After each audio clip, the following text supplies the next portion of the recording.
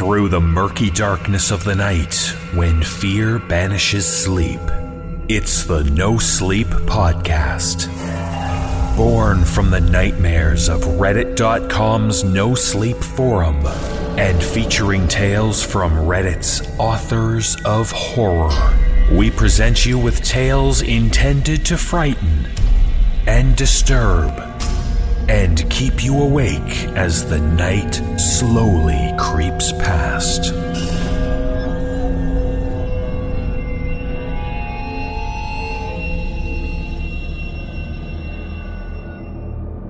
You can hear the Nosleep Podcast while on the go with Stitcher Smart Radio.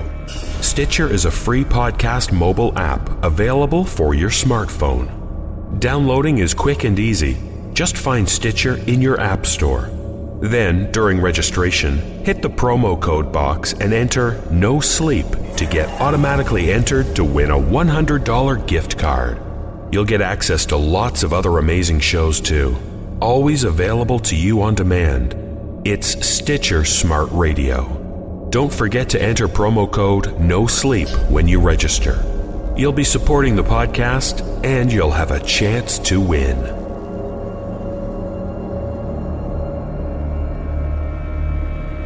Our first tale is entitled Holes.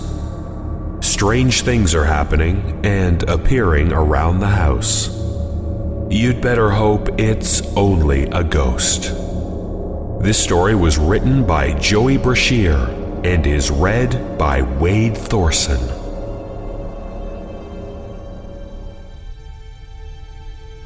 When I was about 7 or 8 years old, I lived with my grandparents in South Carolina. They had this big house that used to be a stop on the Underground Railroad, and I used to love discovering all the cool passageways that ran all over the place. When I wasn't doing that, my grandfather took me fishing and hunting, while my grandmother would teach me how to sew and cook. Kinda girly, but those skills definitely helped out in the long run. My folks were military, so rather than drag me around and traumatize me with multiple moves, they had me stay at my grandparents'. My room sat at essentially the middle of the house. It was surrounded on all sides by thick walls which used to house passageways but had since been sealed off. I hung up pictures and cool things befitting an 8-year-old's room. I loved the house, but it started to feel a little off after a while. I noticed that my things kept disappearing. Nothing incredibly valuable, just trivial things like my toothbrushes and combs. And no, they never reappeared at some random place, and I would never see them again. My grandparents spent a fortune on my various grooming products, I imagine. It was just my stuff, though, which left me and my family in confusion. They used to joke that a ghost must have taken a liking to me. They were kidding, of course, but I started to get really freaked out over this notion. I started paying attention to very minor noises and details, and whenever something odd did present itself, it would creep me out to the maximum. I remember drying a favorite shirt of mine, only to come back 5 minutes later to find the dryer door open and my shirt gone. My things would be moved, pictures of me that were on the walls would go missing. Most importantly, these little holes started appearing in the walls around the house. They first showed up in my room. Then they just popped up all over the house. The kitchen, the bathrooms, the living room, everywhere except the master bedroom where my grandparents slept. This really creeped me out. So one night I decided I was going to sleep in their room. I slept in a pretty comfy sleeping bag on the floor, and for the first time in a while, I felt pretty safe. 2 a.m. rolls around, and I wake up to this weird tapping sound. It's almost as if someone was hammering something a little ways off. It was in the middle of the country, and people are often awake doing random things at all hours, so I started to write it off. The moment I started to shrug it off, I happened to look at the far wall directly facing me. Just in time to see a jagged piece of wall fall out, leaving another tiny hole. I yelled and woke my grandparents. They were genuinely upset for me, so we packed up a few things and left for a weekend. When we got back, the first thing I noticed is that almost everything in the house that had anything to do with me was either gone or damaged. My room was now host to at least 30 different holes, all in varying shapes and sizes. I was exhausted, and all I wanted to do was go to bed. Me and my grandparents stood in my room and demanded whatever was in the house to leave me alone. There was no great relief. There was no angry outburst. There was no ghostly laughter. Just silence, and me feeling scared and a little silly. I decided to be brave and stay in my room that night. I awoke around 12 a.m. to a thump, the kind I usually attribute to my family moving around, knocking into a wall. I started drifting back off, only to hear another thump, then another. Eventually, these grew pretty rhythmic. I was scared out of my mind. I bolted upright and started scanning around my room. I grabbed the flashlight that I had grown to keep on my nightstand and started shining it everywhere. The floor, the walls, the holes. The thumping stopped, but I kept looking around frantically. Eventually, my beam caught something shiny and I fixated on it. As soon as I realized what it was, I screamed and started crying for my parents. It was a human eye. My grandparents came in and saw this, an unblinking human eye staring out at the room. The police were called and came immediately. They opened the sealed portions of the house and searched every passageway they could find. Eventually, they came to the section behind my far wall, where the eye was located. I wasn't privy to the information when I was that young, but when I got older, my grandparents told me what it was. The police came upon this tiny room, only big enough to hold one person comfortably, if only barely. They were first greeted by what they described as a thick layer of garbage and waste. Most of this garbage was my things that had gone missing. My combs, my toothbrushes, my socks, my shoes, my washcloths, my favorite shirt. At the wall, surrounded by pictures of me, was a man. He was completely naked. The only thing keeping him upright was a belt around his neck looped over a nearby low rafter. The cause of death was autoerotic asphyxiation. He had died staring at me, pleasuring himself, surrounded by his sick fascination with me. I don't think there's any getting over it. I can't stand the dark now, and now, when I go to sleep, all I can think about are holes.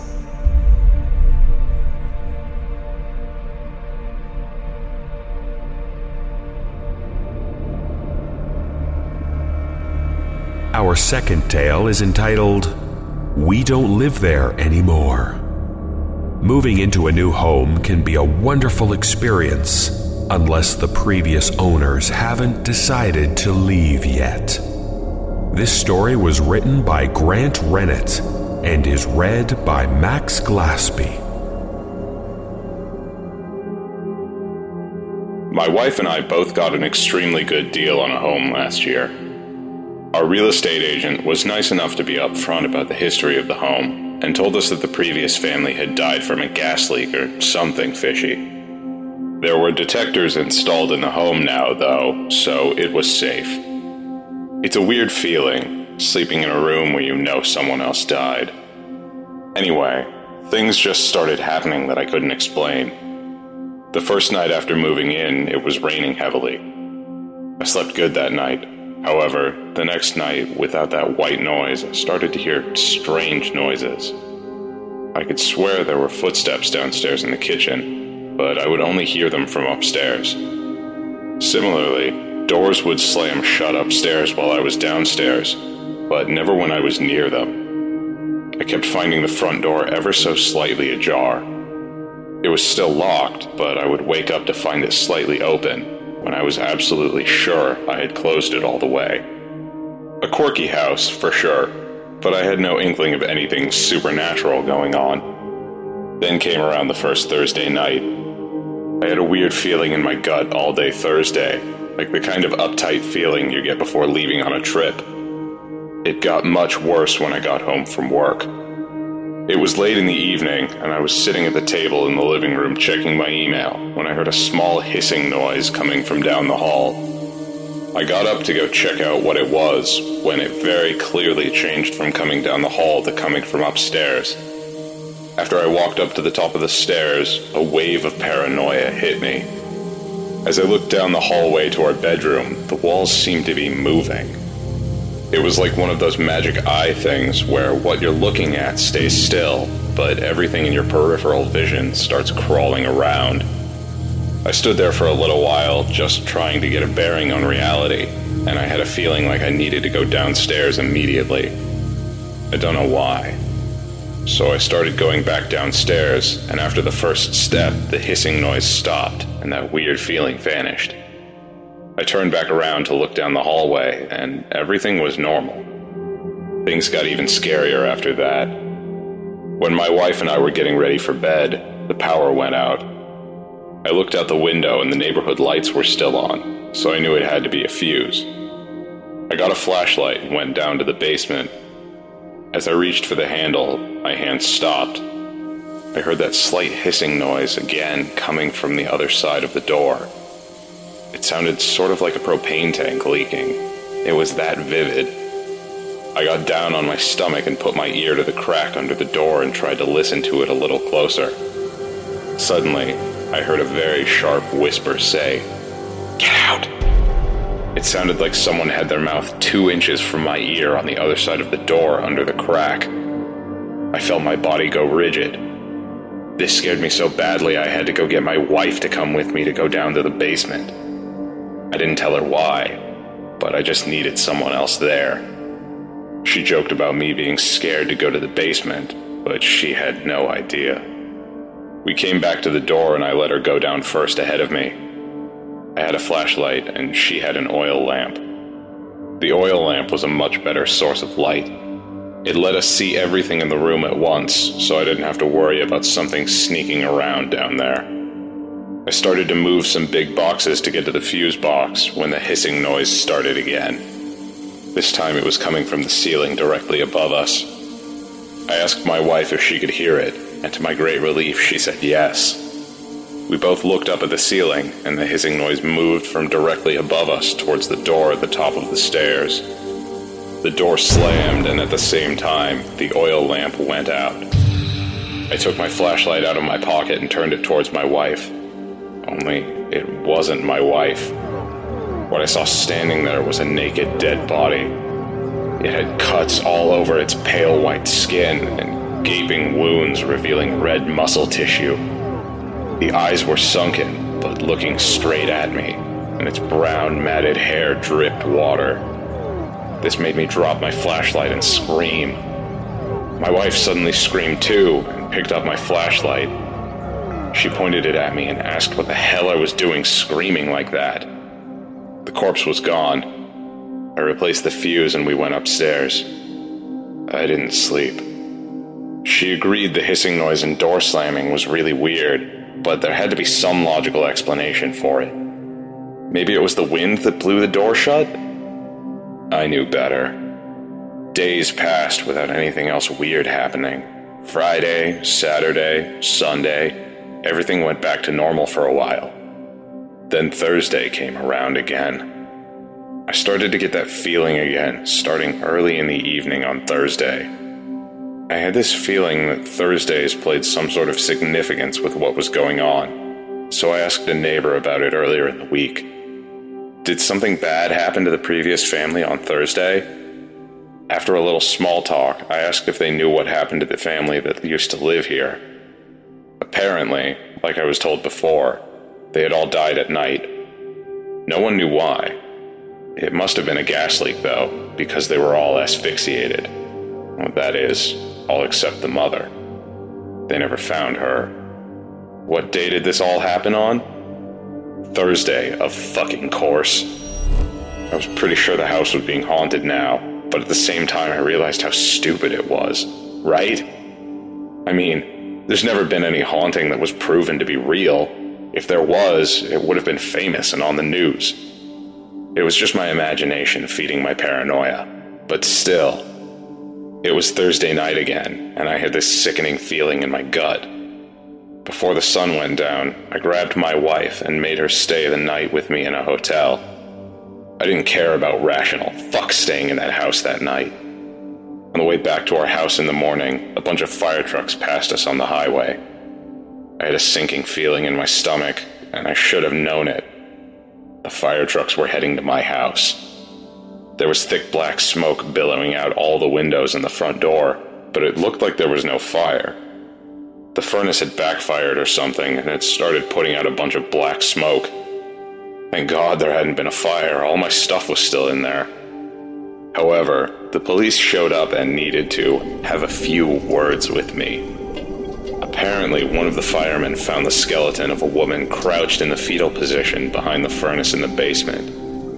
I didn't hear the hissing noise anymore after that, but we still sold the house.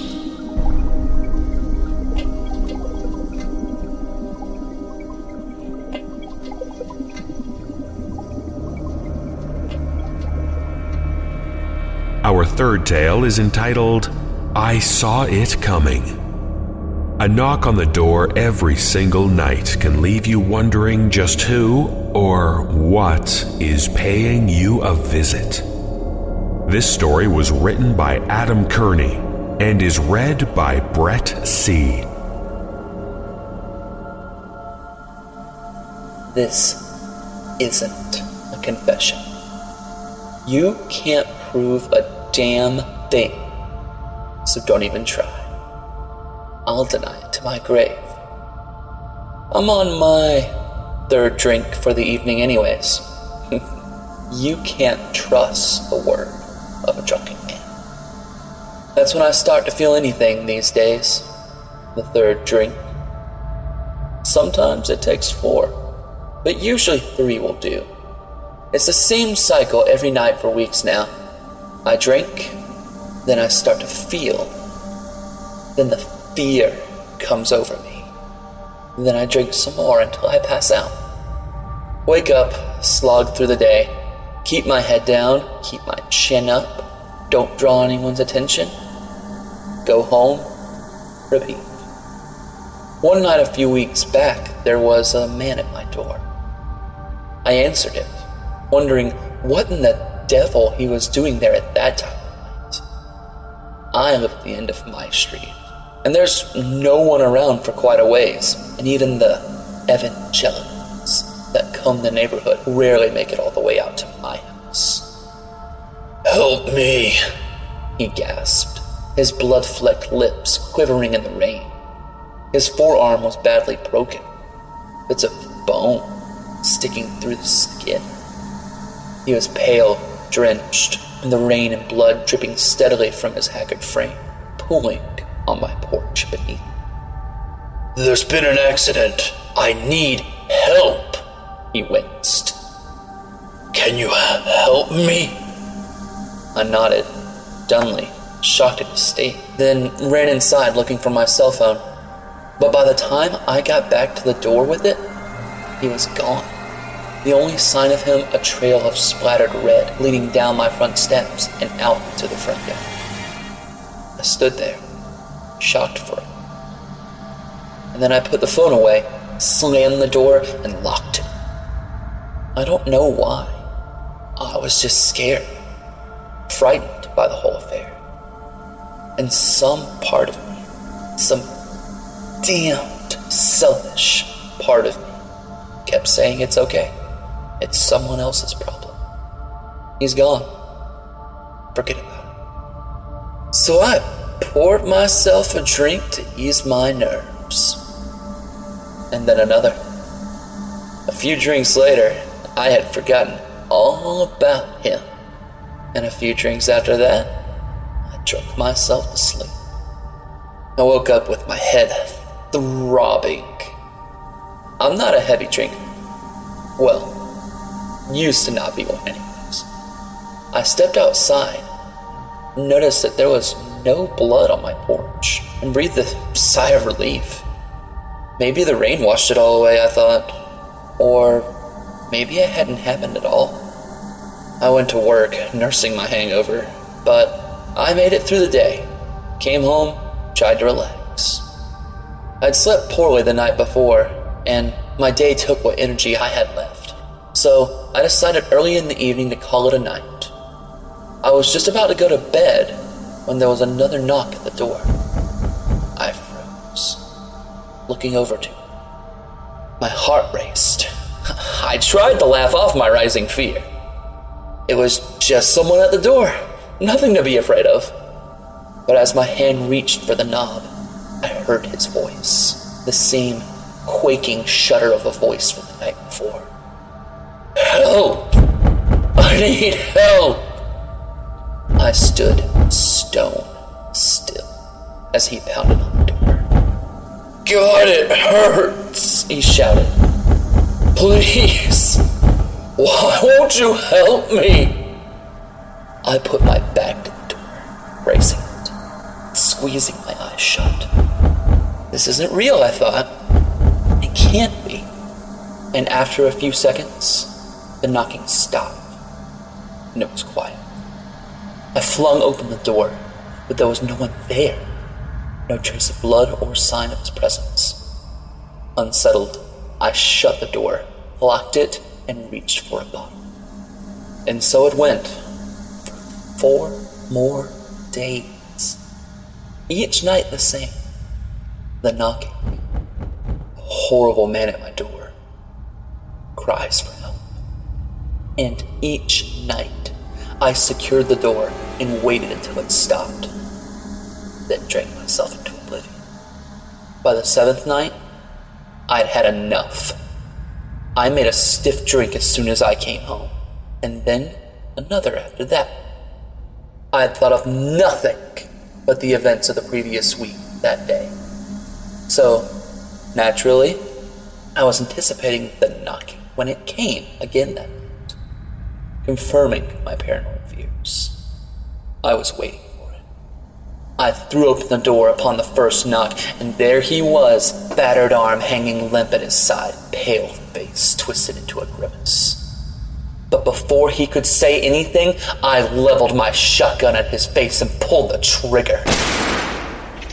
His head popped like a blister, and I fired a second time, blowing his arm clean off and leaving a hole in his torso.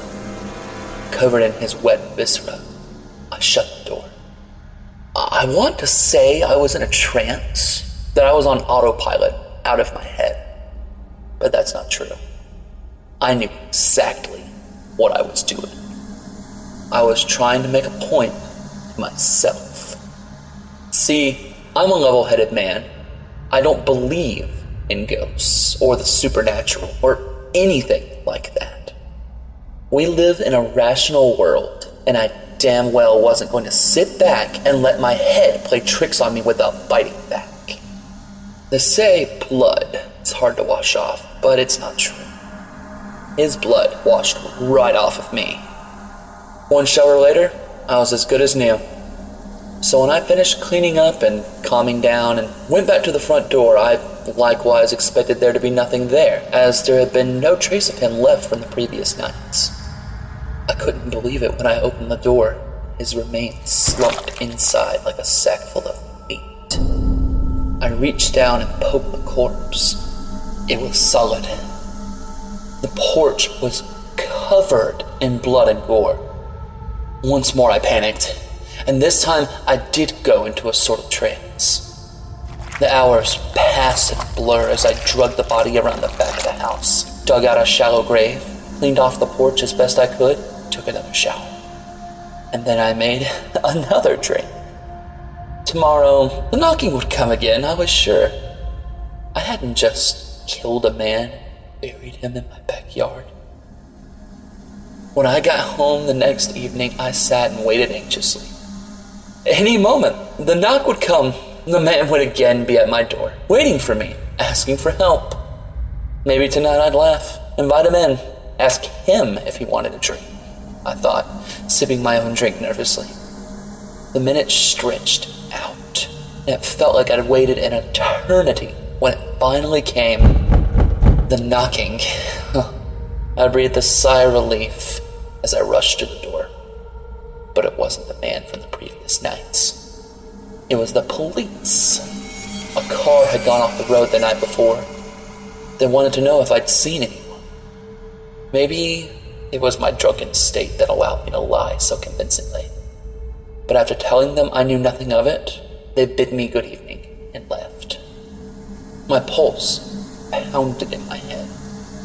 This couldn't be happening, I thought. It wasn't real. The thoughts piled on one by one, and all I could do to quell them was to keep drinking until I lost consciousness.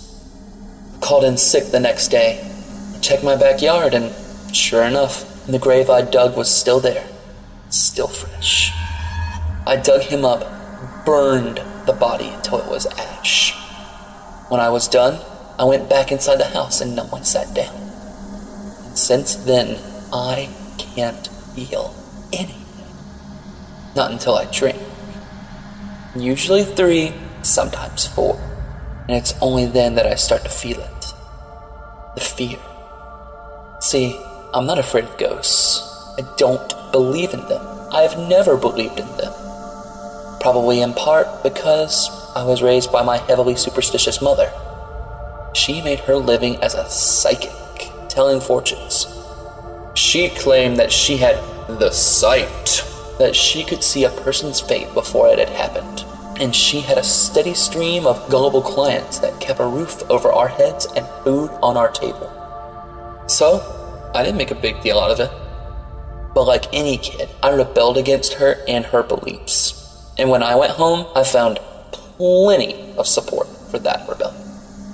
Psychics aren't real, right? No one can see the future, right?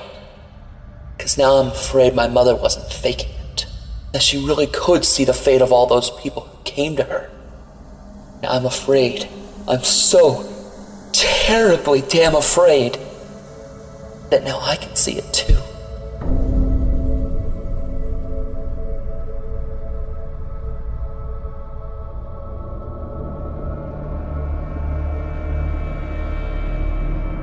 Our final tale is entitled Buttonhead. Some government secrets are kept classified because they are far too frightening for even those who secure the information. This story was written by Trevor LePay and is read by Max Glaspie.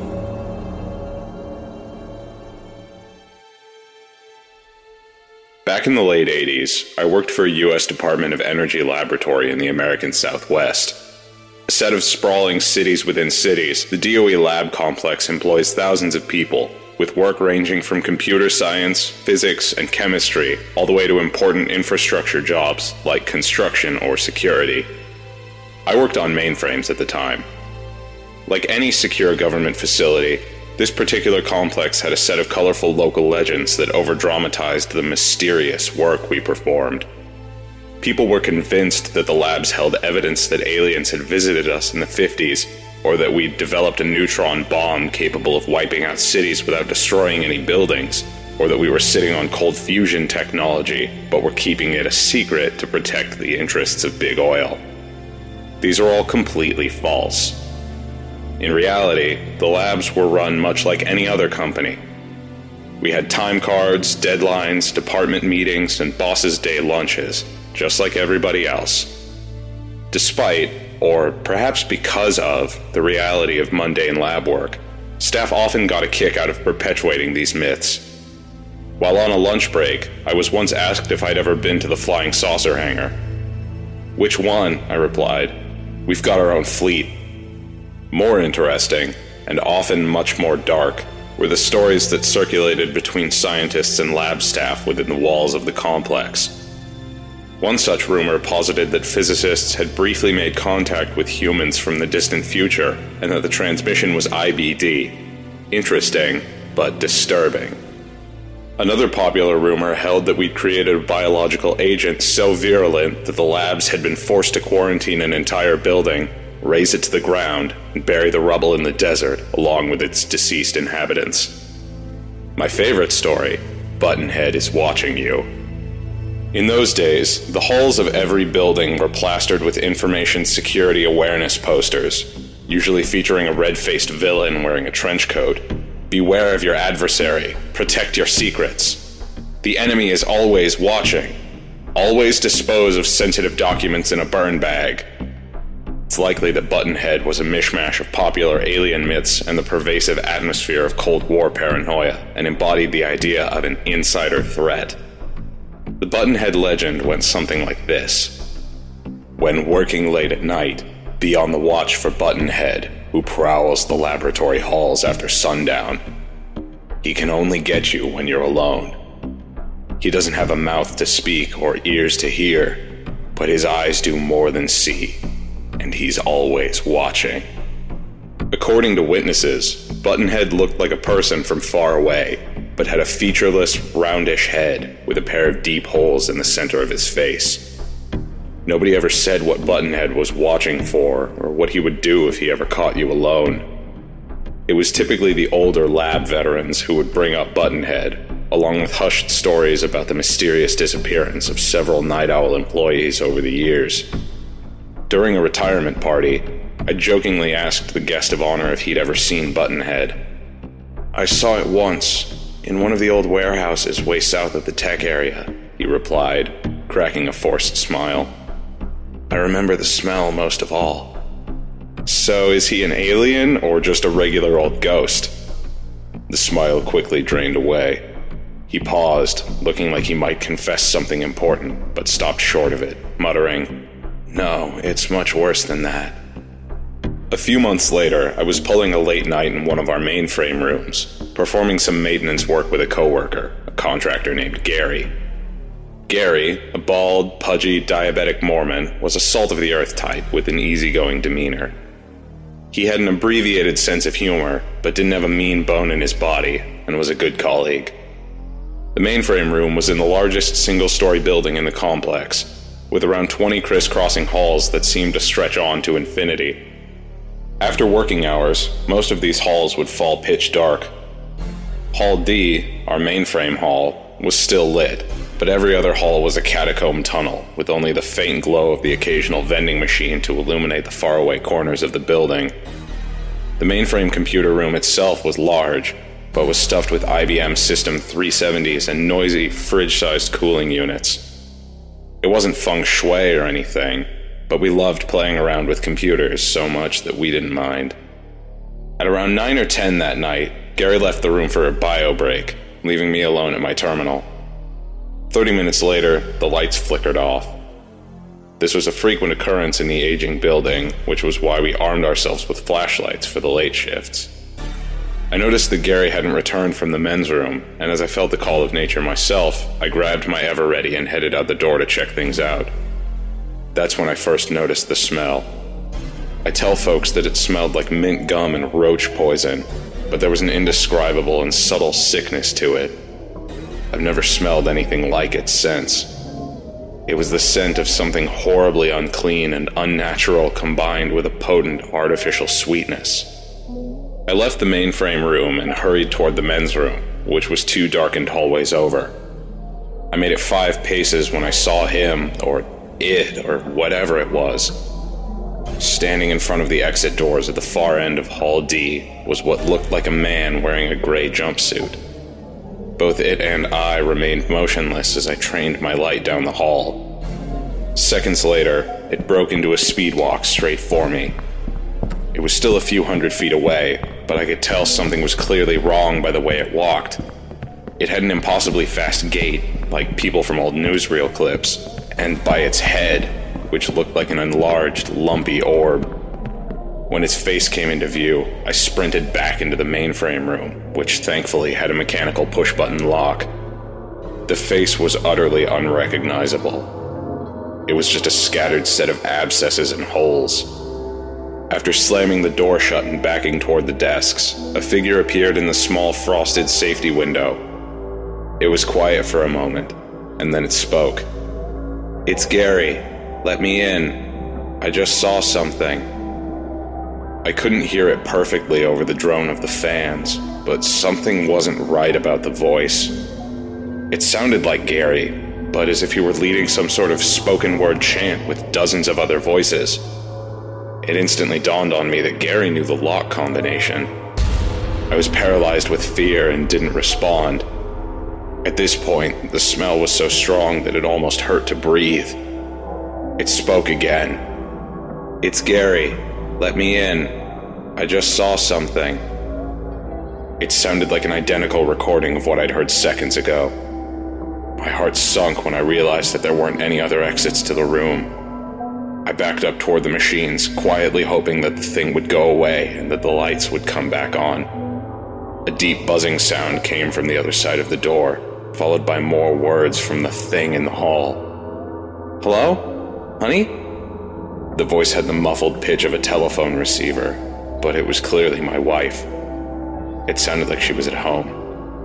"Hun, is that you? Is everything okay?" I was in a state of confusion, despair, and shock.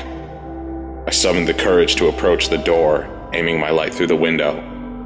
"The police have been notified!" I yelled. This was impossible, as the mainframe room wasn't technically office space and thus had no phone. I heard something that sounded like liquid being pulled up through a novelty straw, and then a splattering sound. A thick white fluid slowly spilled out onto the vinyl tile from underneath the door.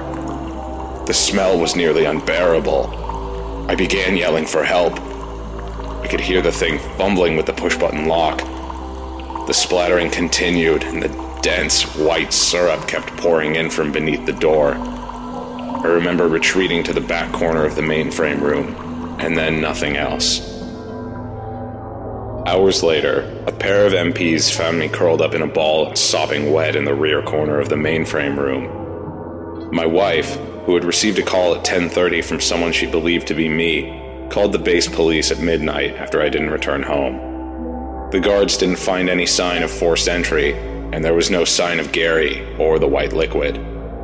The next morning, my manager told me that Gary had terminated his contract earlier that week and wasn't even scheduled to come in that day. I never saw him again. My wife and I moved to California a month later. Even though I work from home these days, my pulse still quickens when I walk down a darkened hallway. What stays with me the most is that strange, awful smell. It's probably just my brain playing tricks, but I swear it still wafts in through my window some nights.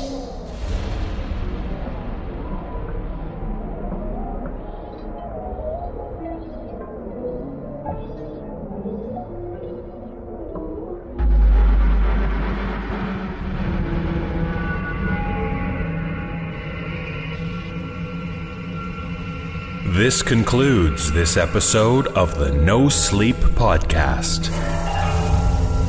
Thank you for listening and for letting us share the blackness of the night with you. To learn more about the podcast and the ways you can help us make more episodes, please visit nosleepaudio.reddit.com.